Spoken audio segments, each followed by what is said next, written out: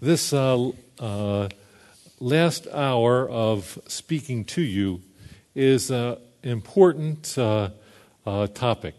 It's about the Holy Spirit, and this might be unusual that we're going to spend an hour talking about the Holy Spirit, because I will ask you a personal question. You're all from fine churches, but when was the last time you heard a sermon just on the Holy Spirit? Okay, that's a very gracious answer. Yeah, it has been a while. All right, so here we are. We're going to talk about the Spirit. And interesting, you would think that the founding group and so forth that oversees NANC, that they, not NANC, ACBC, wouldn't have much time for the Holy Spirit. These people know the Bible backwards and forwards and press ahead with it and so forth. But even from the beginning, someone who was certainly not from the charismatic or Pentecostal ranks, Jay Adams, he was teaching at Westminster at the time, that he, in the book, Confident to Counsel, the very second chapter of the book is entitled, let me look it up for you, it's entitled, The Holy Spirit and Counseling. And so the reason they have this question here, they want you to be fully reliant upon the Holy Spirit as you do your counseling. But there are some aspects that are floating out there and beliefs about the Holy Spirit that could maybe possibly cause us to fall off the edge and be attributing too much to the Holy Spirit of going on at this time. So it's a very important topic for us and very valuable. But this is a great, in this book, Confident Counsel, this is a great chapter just on the Spirit for those of us who are from maybe a more conservative, orthodox view, for us to be reminded about His work and presence in our lives. So it starts out pretty general, pretty basic. Who or what is the Holy Spirit? And for most of us who are conservative, orthodox, evangelicals, since we've never heard a sermon or anything like that, or been to a Sunday school class where there's been an hour teaching on the Holy Spirit, you're thinking, well, what can I write? That's going to be a page and a half long. So I've got some ideas down here to, not just so you can fill up a page and a half, but things to think about and be aware of and really have as part of your life dealing with the Spirit.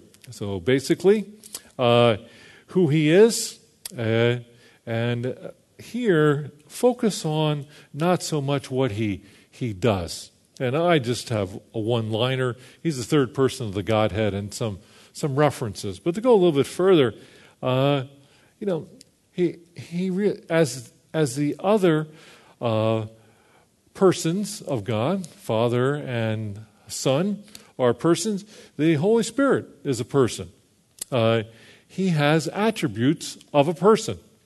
And the attributes of a person has intelligence. Certainly the Holy Spirit has intelligence.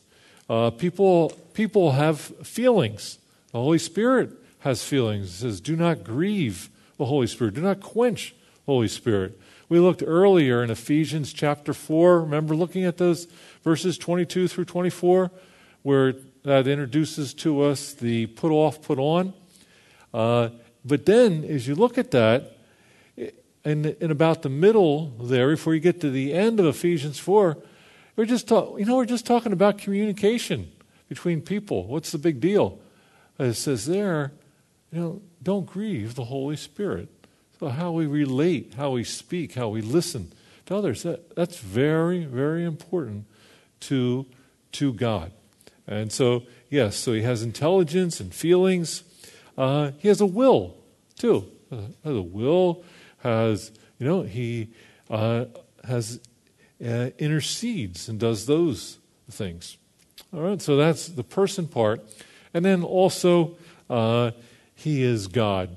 There's a great section in this book, Basic Theology, that talks about who the Holy Spirit is, and so that will give you these ideas. Hopefully will get you going, just sort of prime the pump. But then there's all kinds of things you can talk about what the Holy Spirit does or does not do. And so I've listed some of these things. Not everything is covered here, as I've got them more detail in some of the other questions, but there's lots of things here. Participated in creation. Remember Genesis 1-2, the Spirit hovered over the waters. Inspired the writers of the Bible. We talked about that in the first section we did yesterday, bibliology. And then Spirit's very active throughout even the Old Testament there. And now every believer is marked and sealed with the promised Holy Spirit as a guarantee for our inheritance. We are set apart. We are marked. It also ministers to the world by convicting people's hearts concerning sin, righteousness, and judgment. Familiar passage from John 16 that the Lord spoke just before his arrest and then crucifixion. Earlier today, we looked at 2 Corinthians 3:18, and for those of us involved in this kind of discipleship, we must remember that the Holy Spirit's doing this transforming work. And he fellowships with us. And there's a couple references to that. You probably have a blank, and referring to Romans 8:26, and he prays for us. It's great to have him interceding. There's things we don't even know what to pray about, and he offers those prayers, those groans on our behalf as we submit to him. And he leads us in increasingly righteous life. It's just beautiful to read Romans 8, 12 through 14, just all of that beginning of Romans 8, what he's doing. And then he tells us that we are God's children.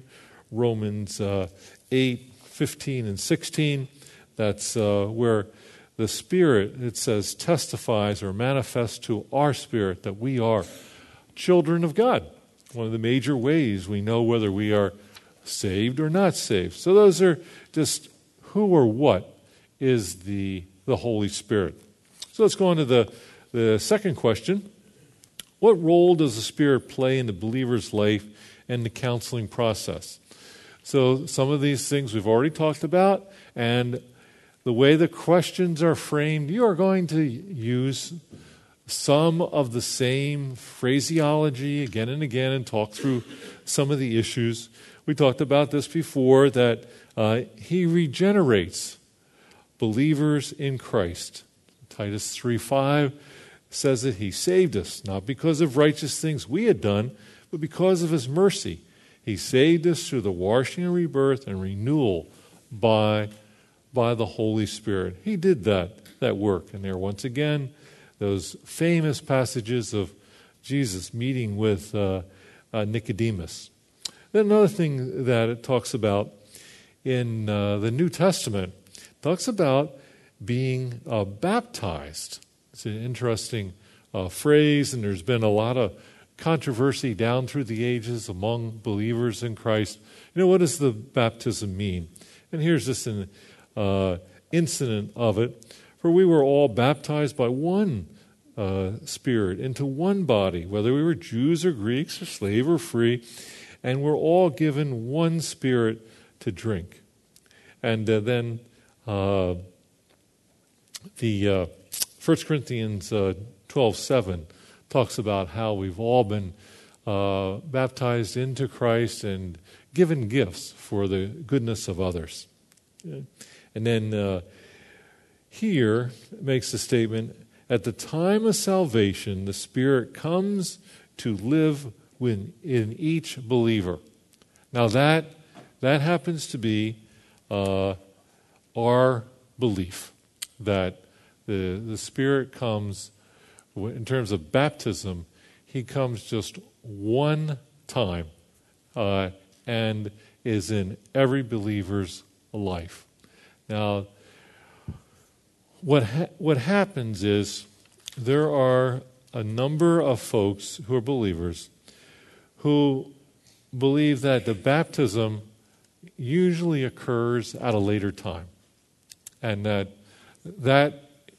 baptism of the Holy Spirit comes, and when you know it has happened to you is when you start speaking in tongues.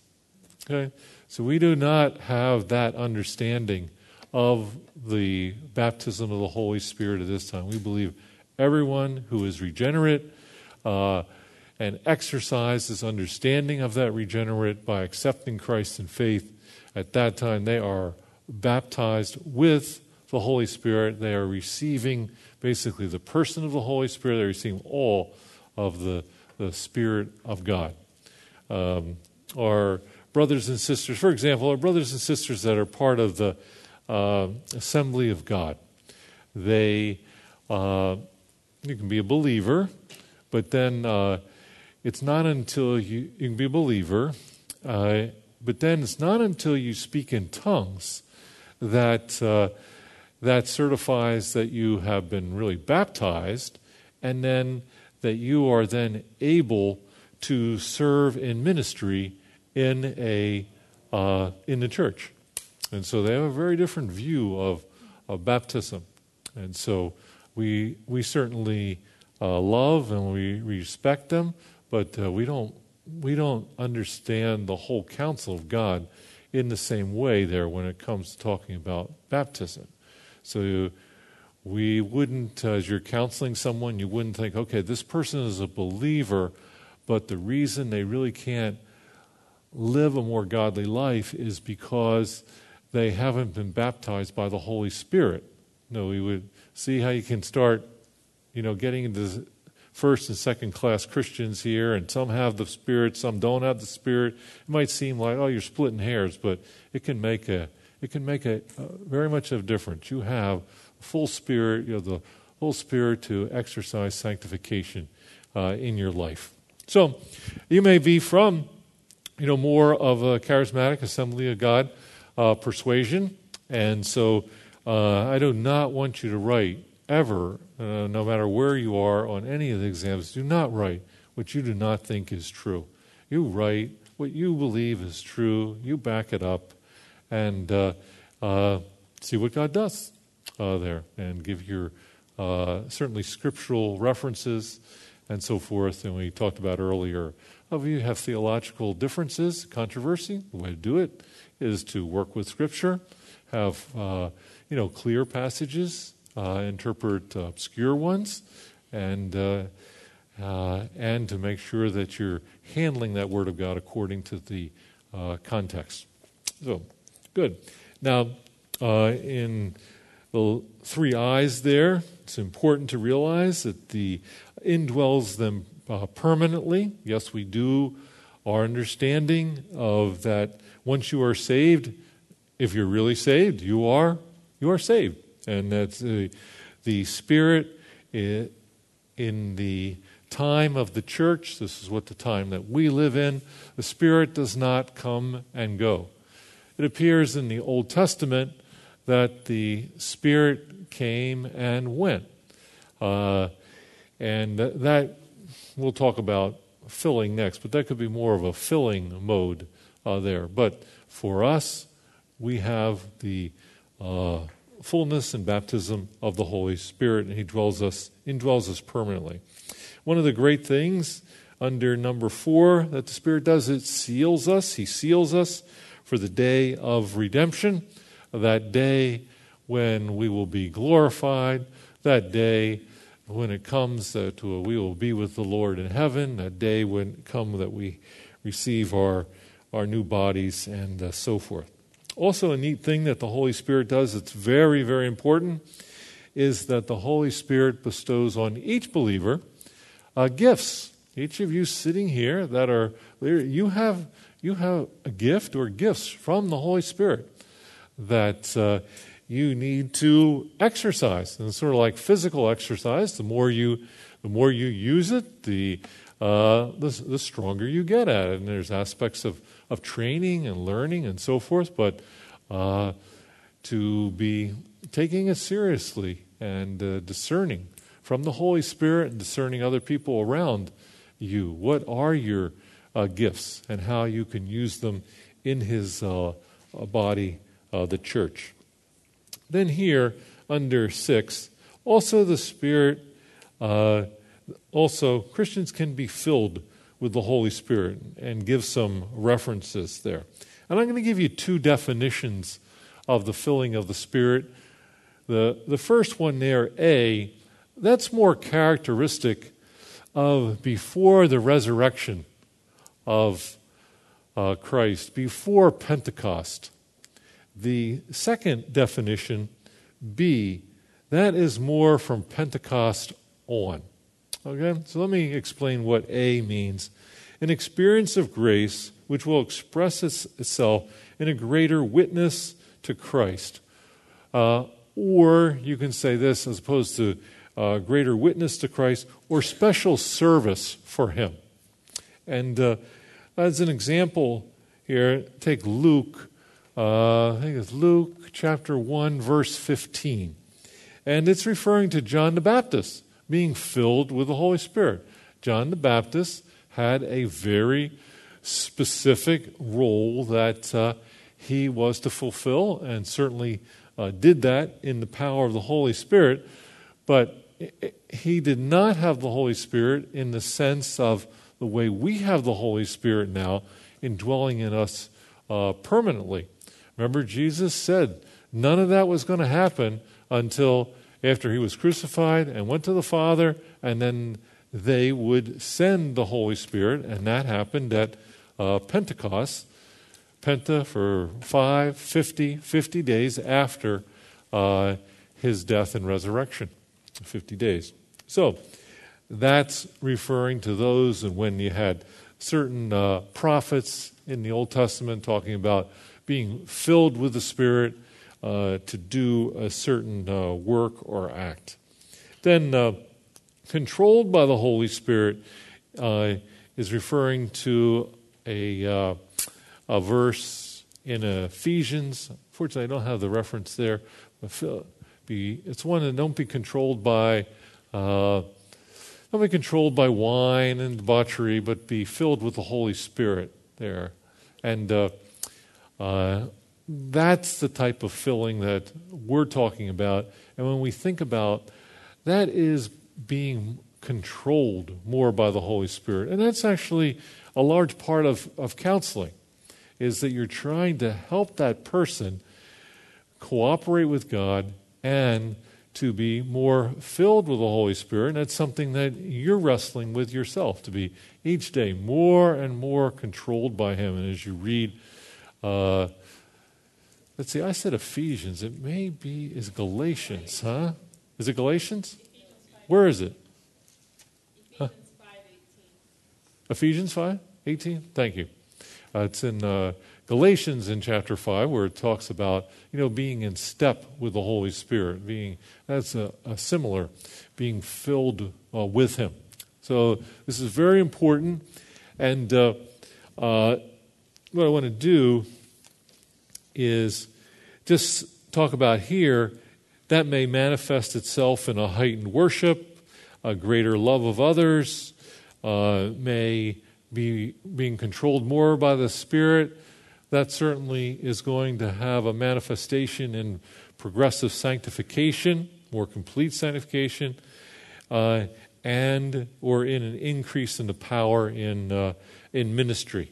So our filling with the Holy Spirit, it may occur many times in a believer's life, but remembering that baptism by the Spirit is once and for all. Okay? Let's see. And if you have this book here, I'll read it to you, but I want to just talk about on page 438. It just has a tremendous, is it 438? Yeah, it has this diagram in here that's just very helpful about baptism and filling. So across here at the top, baptism occurs only once in each believer's life. Filling is a repeated experience. Then under baptism, never happened before the day of Pentecost. Filling occurred in the Old Testament.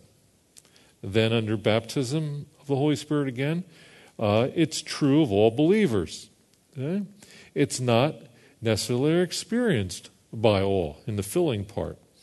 The baptism, it can't be undone, and the filling, that can be lost, where we're not being fully controlled by Him. The baptism results in a position in Christ, and the filling results in power for ministry or to live. This baptism occurs when we believe in Christ, and the filling occurs throughout the Christian's life. Baptism, once again, no prerequisite except faith in Christ, and filling depends on our yieldedness to the Spirit. So that's some of the difference there between those two. And one of the key things, I just want to explore with you whether you believe in the baptism as a first and primary work of the Holy Spirit coming to faith, or whether you're thinking baptism is a second work of the Holy Spirit, and there's believers that do not have that. Good. Now, under B, in the counseling process, the Holy Spirit is the actual teacher there. So that is something for us to really remember. And that was one of the great things in the Competent to Counsel book that Adams just did a great job helping, even in the beginning of the movement, for counselors, biblical counselors, to realize that it's the Lord doing the work. Okay, so you see some very similar things transforming in our lives. 2 Corinthians 3:18, counselor, and we work under the Spirit. And just as you're getting ready before you are meeting with your counselee, just to be praying that the Holy Spirit would, do your work. And as it says here in notes, well, Spirit, please, will you allow me to present the scriptures that are going to be most important and most helpful. We have this whole Bible, but you only have a few minutes with this person. There's so many things that could be said. You need the Spirit's help, that you don't go down some rabbit trail. You don't push too hard or hold back. You need help there. You need that kind of wisdom and guidance that He will provide. And you're praying for the Spirit's application to their heart. It's not going to be your great, airtight argument that you give them from Scripture that's going to change their mind. To give them a good and reasonable and adequate, certainly, handling of the Scripture. The Lord wants us to do that. But what really changes heart is the Spirit. And it's the title in Paul Tripp's book. We want to see ourselves as instruments in the Redeemer's hand, instruments by the Spirit. And then that last one enables both counselor and counselee to live a godly life. Let's take a moment and turn to 2 Peter 1:3. 2 Peter 1:3. This verse, we believe that is it is referring to the Holy Spirit. It says, His divine power has given us everything we need for a godly life through our knowledge of Him who called us by His own glory and goodness. And there we're talking about power. We're not talking about like in Star Wars, the Force be with you, and helping you. That's an impersonal force there. This divine power, this is the Holy Spirit and all the things that come as for grace to us, all things we need for, in some of the translation, it will say for life and godliness. In this translation, it puts the two together and says for a godly life. And so this verse and this understanding and accepting this verse is really key to the whole process. Because what will happen is the person will be encouraged to follow Christ. And their sinful nature will have a pushback. And it'll come out in different ways, but basically they're saying, they'll say in a polite way, I can't do that. And so you, in a very gentle and kind way, if it's for them to take a step toward living a more godly life, this is a very key verse to share with them about they do have the power to live a more godly life. So is it really that you can't do it, or is it that you won't do it? There's a big difference between can't and won't. So to instill and give them hope that they really do have this ability. And then it goes on, verse 4, through these he has given us very great and precious promises, so that through them you may participate in the divine nature. That's what we're talking about. We're helping person not to be living according to their deceitful desires that Paul talked about in Ephesians, but now living to participate in the divine nature, moving from escape from the corruption of the world caused by these evil desires. This is really a brand new, fresh way of looking at life.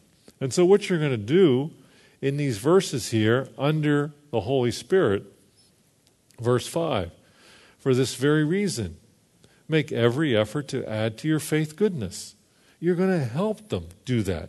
And to goodness, knowledge. And to knowledge, self-control. And to self-control, perseverance. And to perseverance, godliness. And to godliness, mutual affection. And mutual affection, love. You're going to help them continuing to progress, to be living as a child of God. But it's the Holy Spirit who is enabling both the person to do this and for what you say to have a supernatural effect. Because the real gem comes down in verse 8. As we wrestle to do this, as we wrestle to grow in progressive sanctification with all the strength the Lord has given us, it says, if you possess these qualities in increasing measure, they will keep you from being ineffective and unproductive. What kind of life is that?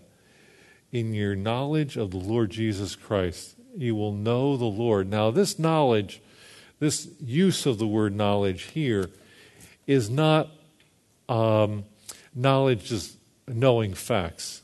This is knowledge in terms of a personal relationship with God. In the Old Testament, remember in the King James, it talked about so-and-so knew his wife, and they were talking about sexual intercourse, that kind of close knowledge.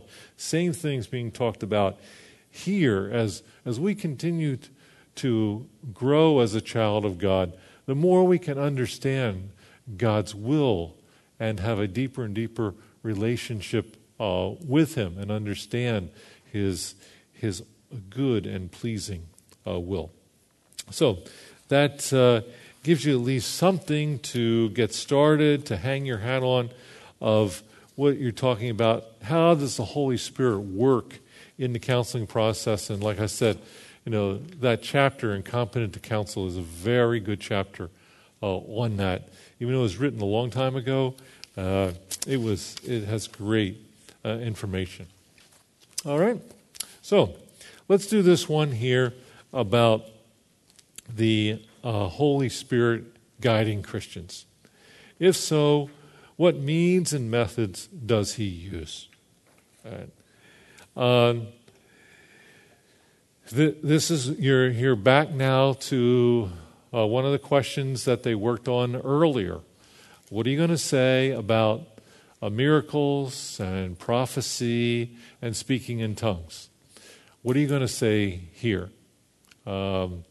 And this you need to have a clear understanding, because once again, you're going to run up against someone's going to say, you're going to be teaching from the Word of God, and they're going to say, but God told me to do this. And how are you going to handle that? For a lot of people, when somebody says the statement, God told me this, it sort of knocks the wind out of our sails, and ooh, wow, I don't want to contradict God. But no, if God really is saying that, we never want to contradict him. But what people sometimes use in saying, God told me this, that had to be very subject that God really told him. So this is something here that's very important in our counseling, because people will justify all kinds of sinful and bizarre behavior by this kind of a statement to their own deceitful thinking, because they want to do what they want to do when they want to do it, and also use it to try, as I said, cut your counseling out that you're doing from the Scriptures. So let's look at it here.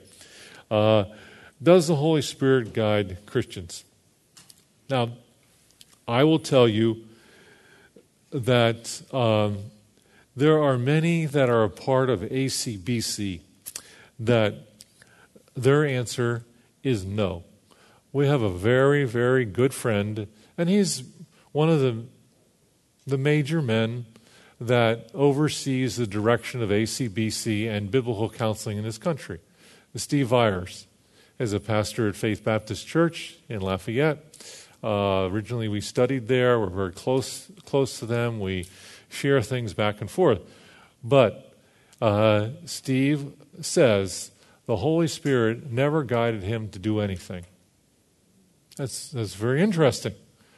Where, when Brad and I talked to him, we think the Holy Spirit guides us in quite a bit of a lot of things. So we're very much on that. We're very, very close friends. I serve on a committee with him and all, and that really rarely comes up. And he is I gave a presentation at the Biblical Counseling Coalition about what God is doing here, and Steve at the end stood up, and he didn't have to do this, and he just said that he admires to the utmost what God has done at Grace Fellowship Church. And he says in terms of a church structure and mobilizing the people to really have transformation as part of it is something that he would dream about happening at Faith Baptist. So he has the highest regard for what God is doing here, but we have certainly a difference on this. And back when Brad was writing his exam, he had a great difficulty and almost did not become certified because of his answer here. We've had further dialogues with them and understanding of what we mean, and they have come to accept and respect, and even some of the leaders that would have said, I don't believe God does guide people originally. As we've had theological dealings with them and dialogue, they have come to see, okay, I think I understand it actually the same way you guys believe it, if that's what you mean by it. So here I want to be there's a lot of words, I'll read through it, you think through it as I read it. I'm trying to be very clear on this so that you understand at least where we're coming from, but you eventually write what you believe. So one of the things that helps on this is that there are two quotes here by people who are very, very highly respected by folks in that the Holy Spirit does not guide Christians.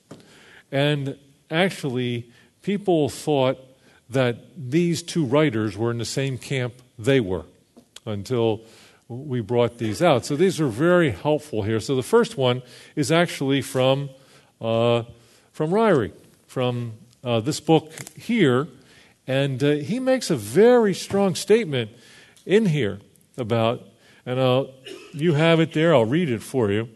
For all who are being led by the Spirit of God, these are sons of God. I mean, that's what the Scriptures say in Romans 8:14. And then he goes on, leading is a confirmation of sonship, for sons are led. This work of guidance is particularly the work of the Spirit. Romans 8:14 states it, and the book of Acts amply illustrates it, giving those references. This ministry of the Spirit is one of the most assuring ones for Christians. The child of God never needs to walk in the darkness. He's always free to ask and receive direction from the Spirit himself. Okay? Pretty strong statement there about it.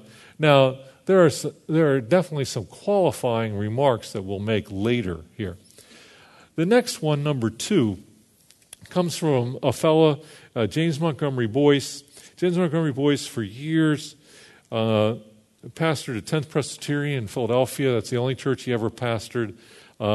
Basically, he was the one, back in the 60s and 70s, there was a major challenge to the inerrancy of Scripture.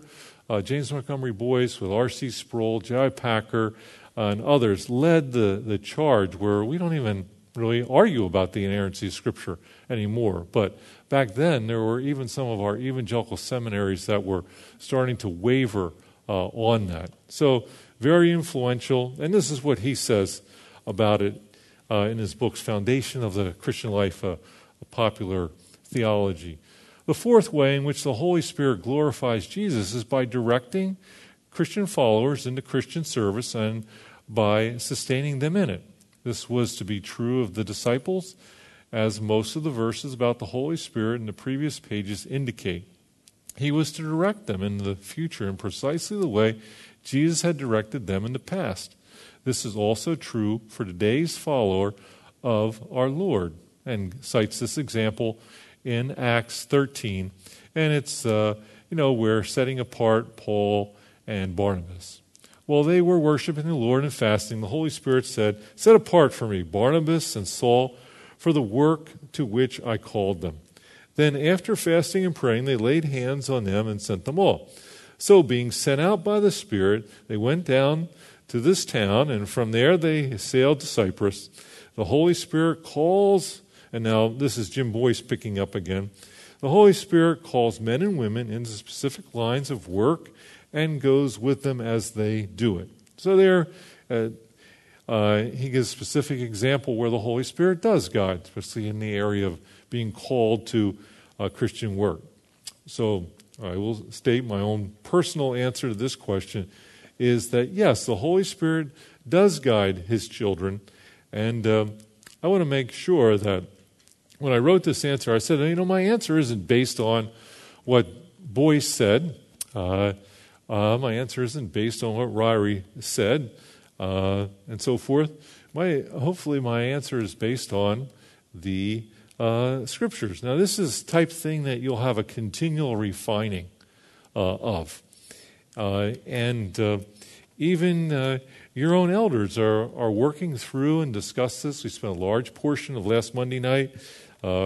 Fortunately, Roger brought it to the table, and we talked about it. And even in that discussion, I think some of my views that dealt with this were changed, and I think that have become more consistent with Scripture. And so this will be an ongoing type thing of, hopefully, as you grow and you learn of what is true of the working of Him, the Spirit.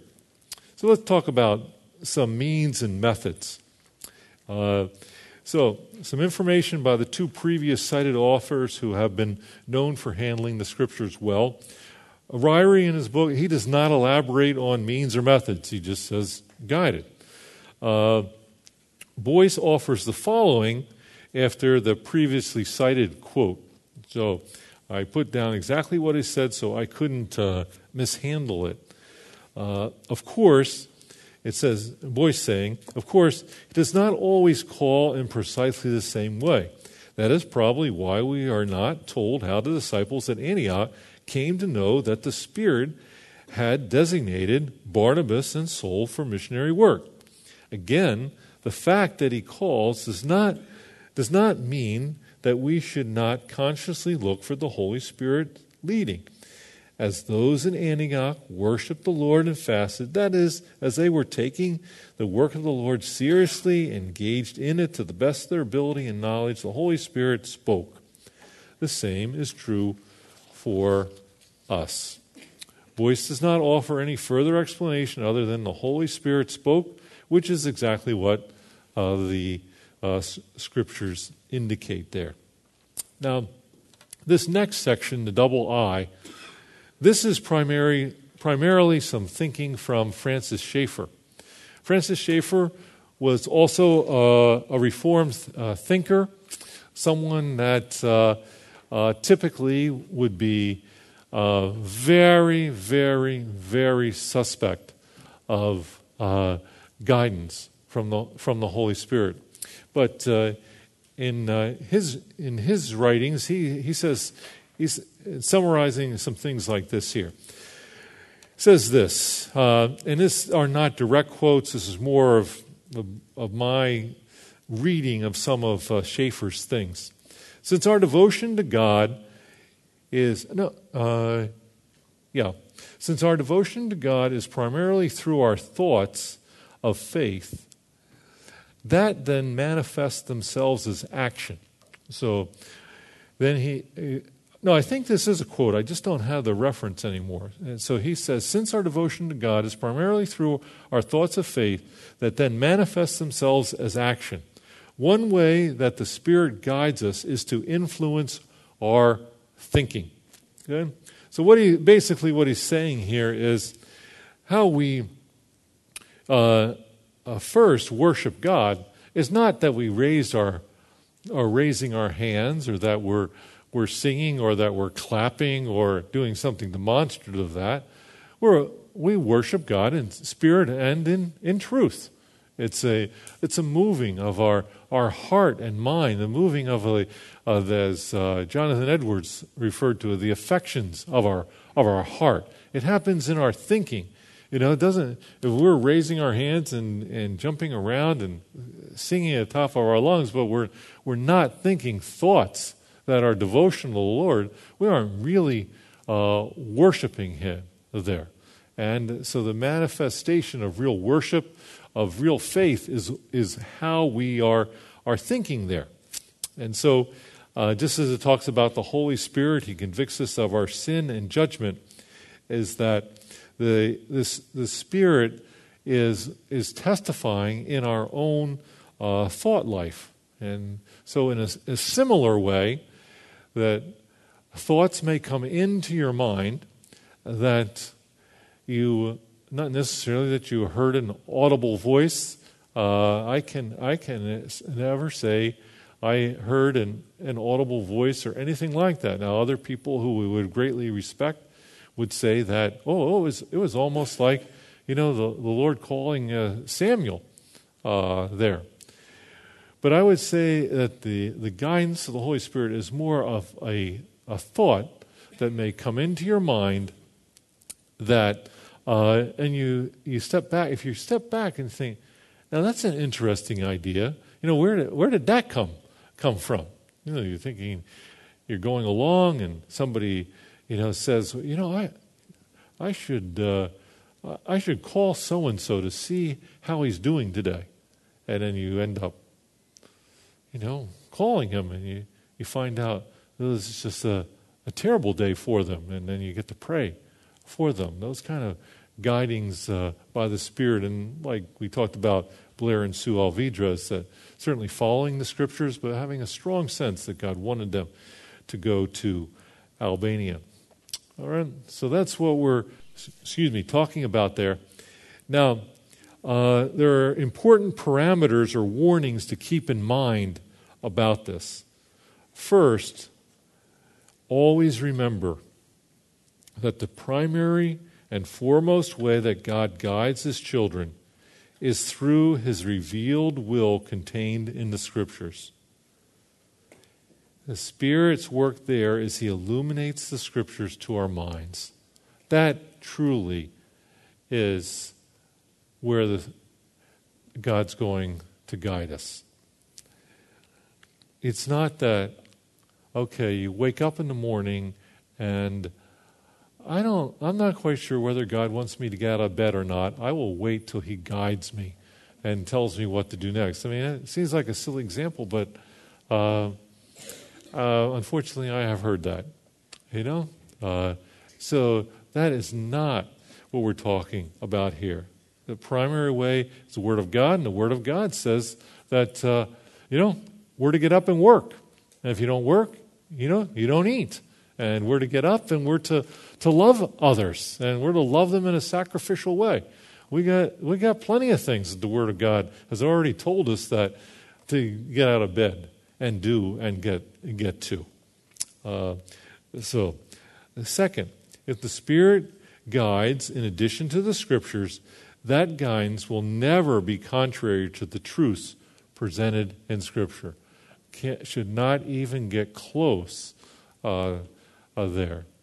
You might be having trouble with a neighbor, and I would be very, very suspect if somebody said to me, that neighbor is so evil, and God has told me that I should just have no dealings with that person. It's very clear that the Lord has said to love our enemies. Now, there are certain times where we may need to break fellowship and relationship, but we always need to live at peace with others as much as possible. There. Third, all guidance that comes through thoughts is subject. As C.S. Lewis said, is that really from God, or is it from the pizza you ate last night?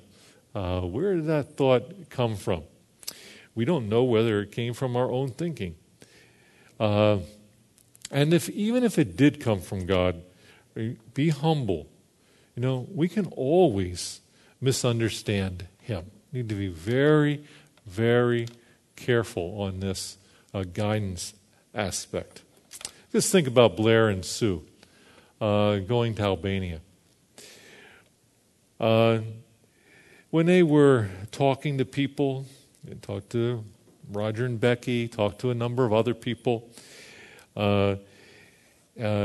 here, wanted to make sure, and if there were other people in the body of Christ that said, Blair and Sue, I really don't think you should go there.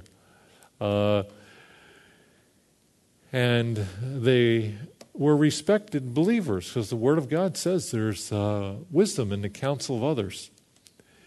They would have to really examine their thinking. Did we really hear from God? That it was God that wanted us to go to Albania, and to really look at it there. So we never want to just pull that out of the hat and then really shut down discussion with other believers. And that's how it can happen when you're dealing with counseling. People use that.